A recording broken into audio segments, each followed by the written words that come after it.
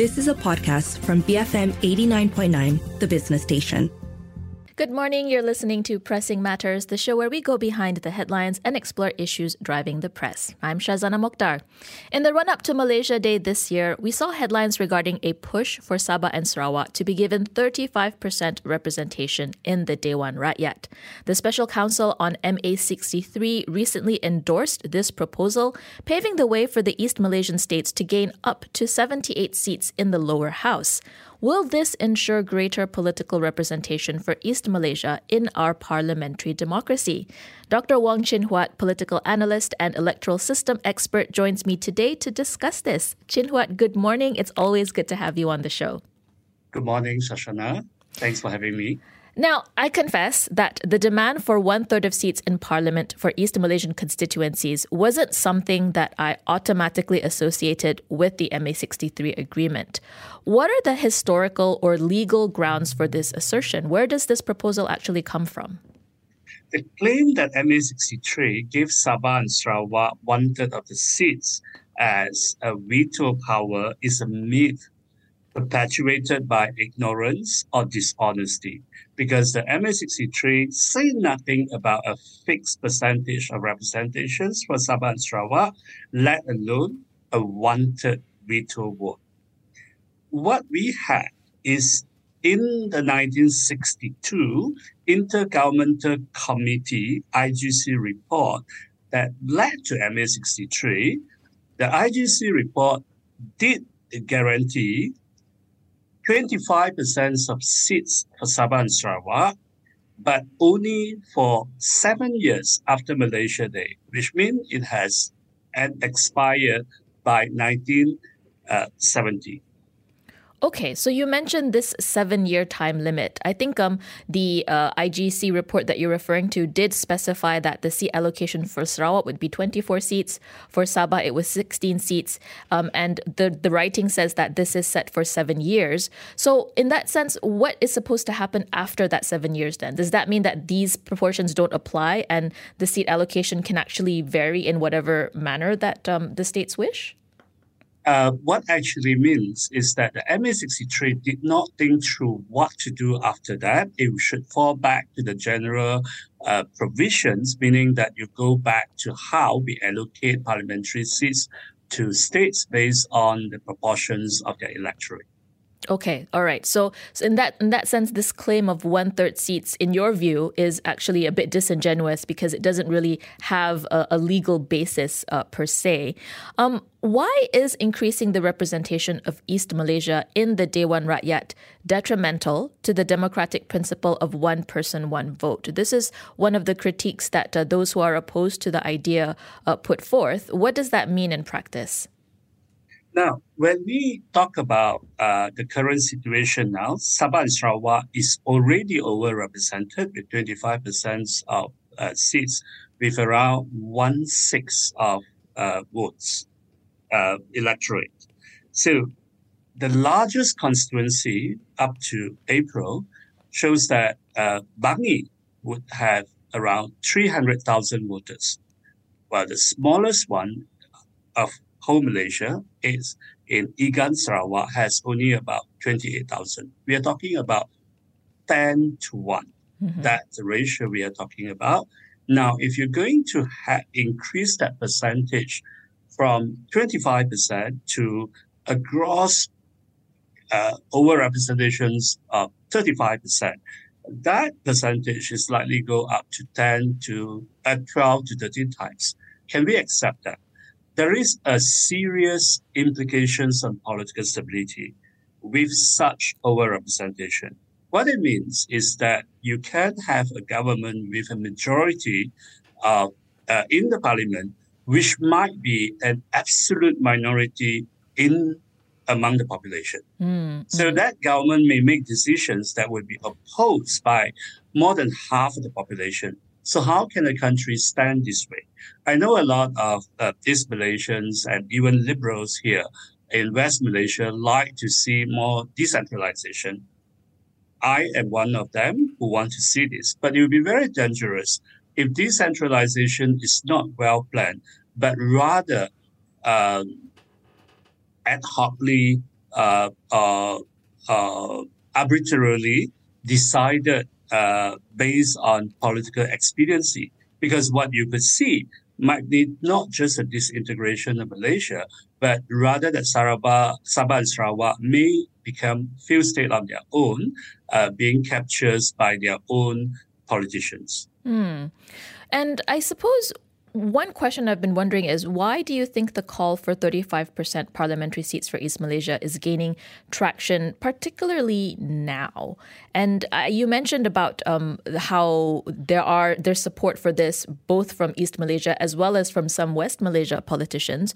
Do you think that there's enough bipartisan support to actually see this proposal go through? Now, this happened because the national politics is so fragmented, and West Malaysian politicians are now making generous promises before elections, because these promises are what they do not plan to execute later. We have seen that in 2018, when one opposition leader generously promised that 50% of income tax revenue from Sabah and Sarawak would be returned to the state governments. But of course, this did not happen. The same MP is now calling for for this 35% guarantee to be incorporated in the federal constitution before GE15. Now, what we are looking here is not to add a line that say you're going to have 35%, but we have to amend Article 46 of the federal constitution, which allocates seats to each of the states and regions. So that negotiations of who gets what and so on will take months, if not a year or two, because I don't think the Malayan state will say it's fine that you guys get a couple more seats while we remain the same. Everyone wants to have more, so it's definitely impossible. What I tell you is that East Malaysians are given promises again, with no real commitment to be implemented. So if your suitor promises you moon and the star when he doesn't even have a kite, can you trust it? I see. So this is one of those, given the political environment at the moment, given that we are heading into GE15, I suppose the pledge of 35% seats for East Malaysia is a very catchy way to attract voters to one side or the other. Chin Huat, I'm wondering, I'm going off topic a little bit here, but you spoke about how some constituencies the population is just so much larger than other constituencies. Is there an argument to be made that there should actually be more seats in parliament overall? Should parliamentary seats actually be bigger than the 222 that we already have?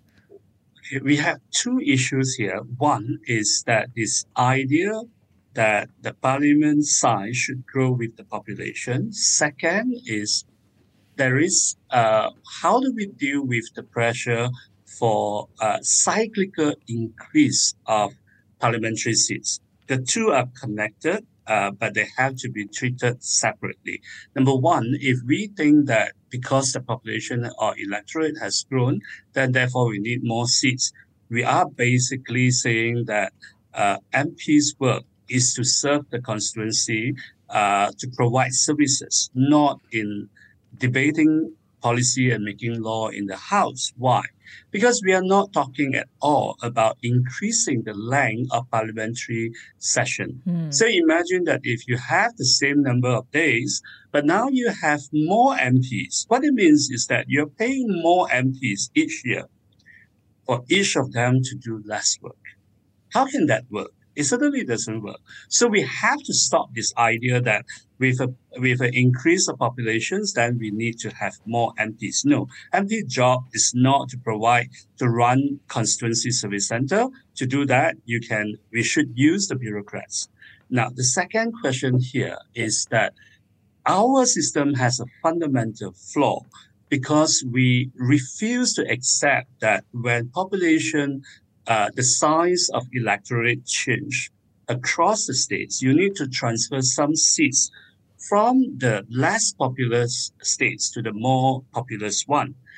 That's the idea called reapportionment, because we refuse to do that. So what happened is that the political pressure forced the parliament to increase almost after two elections up to 2005.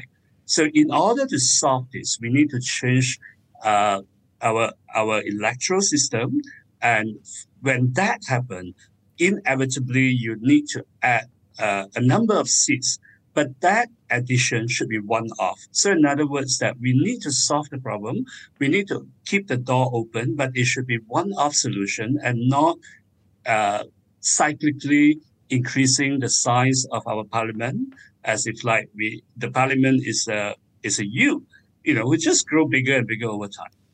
Chinua, thanks very much for that. I think you've put into perspective a lot of the complexities when it comes to parliamentary seats in the Dewan Rakyat. It's not just as easy as changing seats from one or the other. There's actually a lot of thought that needs to go into this, especially if people are serious about 35% to East Malaysia, which, as we just discussed, may not be the best solution forward if increasing political representation is exactly what we want to do. I'm speaking to Dr. Wong Chin Huat, political scientist with Sunway University. We're going to talk more about how political representation can be improved for East Malaysia after a quick break. Stay tuned, BFM 89.9. Thanks for staying tuned to Pressing Matters on the Morning Run. I'm Shazana Mokhtar, and with me today is Dr. Wong Chin Huat, political scientist at Sunway University. We're discussing ways to improve political representation for East Malaysia. Now, as we were discussing earlier, Chin Huat, increasing the number of MPs in the Dewan Rakyat for Sabah and Sarawak, I mean, it could be a straightforward way to give more political clout to East Malaysia, but it comes at the cost of representation for other states, and that's a whole separate conversation on its own. Now, one of the key arguments you've made is that the focus should be on improving the function of the Dewan Negara. And unfortunately, the Dewan Negara doesn't really get much attention in the lawmaking process here. I mean, I think the public does see it more as a rubber stamp. Help me understand what the ideal function of the Dewan Negara should be, especially if we compare it to maybe other countries that have a more functional upper house. When a country has a bicameral parliament, the upper house is meant to serve as the brick, while the lower house is to function as an accelerator. So, in other words, the upper house is to force a reading and give the chance for more negotiation. This can be a very useful mechanism to protect the interests of the minority, which includes small states or special states, special regions like Sabah and Sarawak. Currently, our Dewan Negara consists of 70 members, of which 26 come from the states and 44 are appointees by the federal government, including for the 3 federal territories. In practice, this is a place where parties put their retiree or lost candidates in elections or young and rising star they want to grow. And sometimes it's a place for them to recruit professionals to be made cabinet minister. But they hardly functions because of the fact that they are not directly elected. They have little power, rightly. They can only reject, delay bills, if it's budget bills, from the Dewan Rakyat for a month and other bills for up to a year. So what we really need here is to revamp this, to make the Dewan Negara an upper house with real power, so that they can actually represent the states. What I would propose is to convert this entire upper house into a 100-seat chamber, fully elected, and to have full power to check on the lower house. And then with that, Sabah, including Labuan and Sarawak, would each get 17 seats. I see. So you're suggesting for the Dewan Negara to be enlarged to 100 seats, and all of this would be allocated equally among the different states, similar to what I suppose the U.S. Senate House is, in that each state has 2 permanent members that are appointed, that are elected by the people. Yes, we can go that way, or maybe a bit closer, as in Australia, where the states and the territory have different size. So we can actually arrange to that way that Sabah and Sarawak, Sabah including Labuan here, would get 17 seats. So together they form 34%, a veto bloc. And then the rest of 66 seats will be divided across the Malayan states. And if necessary, we can create a few seats for the Orang Asli. I So see. in that way, it would really functions. We don't really need appointees, professional as appointees. The parties can appoint them can nominate them as candidates for them to be in the seats. When they are elected, then they would have the legitimacy to block any legislations from the lower house and to force a renegotiation. Jinhua, so far, how much appetite is there for reform of the Dewan Negara at the moment? Because as I see it, it's a pretty politically expedient tool for the government to use, I suppose, to put the people that they want in cabinet or positions of government. Unfortunately, there has been very little interest on this because our politicians, our parties are always thinking that, well, if I become government, then I want to keep this, as you say, that they are convenient to fill in people. But if they are opposition, then they think that it's not possible. And that go back to larger questions. Our parties are not thinking forward of what needs to be done in their best interest in the long run. And that's the reason why we are into so much political mess. Now, another proposal you suggest is delegating more powers to state and local authorities in East Malaysia. What would this greater devolution of powers look like? I mean, Sabah and Sarawak already have autonomy in certain matters beyond other states in the federation. So should they be given more then? Is that what the argument is about? Yes, and I would argue that for Sabah and Sarawak to get more, they also need the help from Malayan states so that the Malayan state get a little bit more, but still less than Sabah and Sarawak. Now, we need to look back at history. MA63 actually gave Singapore a much better deal than Sabah and Sarawak. Singapore, which had more population than Sabah and Sarawak, then combined, were given only 15 seats as compared to the 40 seats for the Borneo states. However, so this was greatly in their disadvantage. They were underrepresented. However, to compensate that, they were given power in educations, in medicines, and in labor affairs. And they were also given power to borrow on their own. These are powers that Sabah and Sarawak do not have, and they want. So you can't ask for parliamentary overrepresentations and decentralization at the same time. What Sabah and Sarawak should ask for is to get what Singapore got at that time for that 2 years. Now, what had happened? So MA63 is not a perfect document. It was very cunningly drafted to control, to check on Singapore and control Sabah and Sarawak. We should have had more decentralization without parliamentary underrepresentations or overrepresentation. So Sabah and Sarawak should push for this. Imagine if they get control on educations and on healthcare, they can actually bring much more developments and well-being to their own people. And if they, the next thing is that they should team up with the Malayan states to get a share of income tax. This is more important than petroleum because one day you run off of your reserve. And secondly, at the age of climate change, petroleum, oil and gas may become less important. But if you get a share of your income tax, that gives you incentive to develop your own states. This is what you need to get, Sabah and Sarawak. So it's more important for Sabah and Sarawak to be king in their home region rather than merely kingmakers in the federal capital, which at the end of the day, you enrich some politicians from Sabah and Sarawak, but keeping most Sarawakian and Sabahan remain poor. So why is it so that you need to fight for the best interests of your politicians instead of yourself?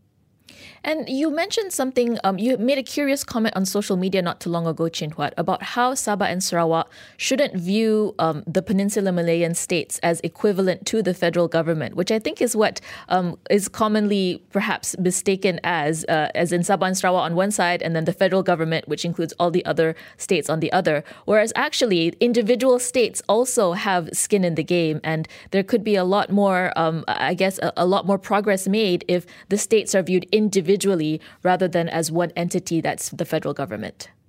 Yes. Sabahan and Sarawakians perhaps like to see themselves as like Scotland. However, they cannot box the Malayan states into England. In the case of UK, England has no its own regional government.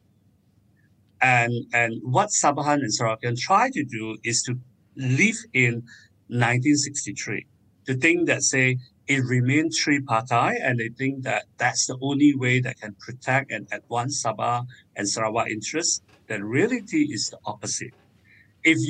First of all, federal government has its own institutional interest to take away power from the states, while the Malayan states will want to have more power. They are not together. By assigning the federal government to represent all the Malayan states, you are uniting them. Why would you want to unite your opponents when you want to renegotiate? You want to renegotiate a deal with them. You should divide them. You should reach out to Malayan states who, Selangor, Penang, Johor, Terengganu on your side.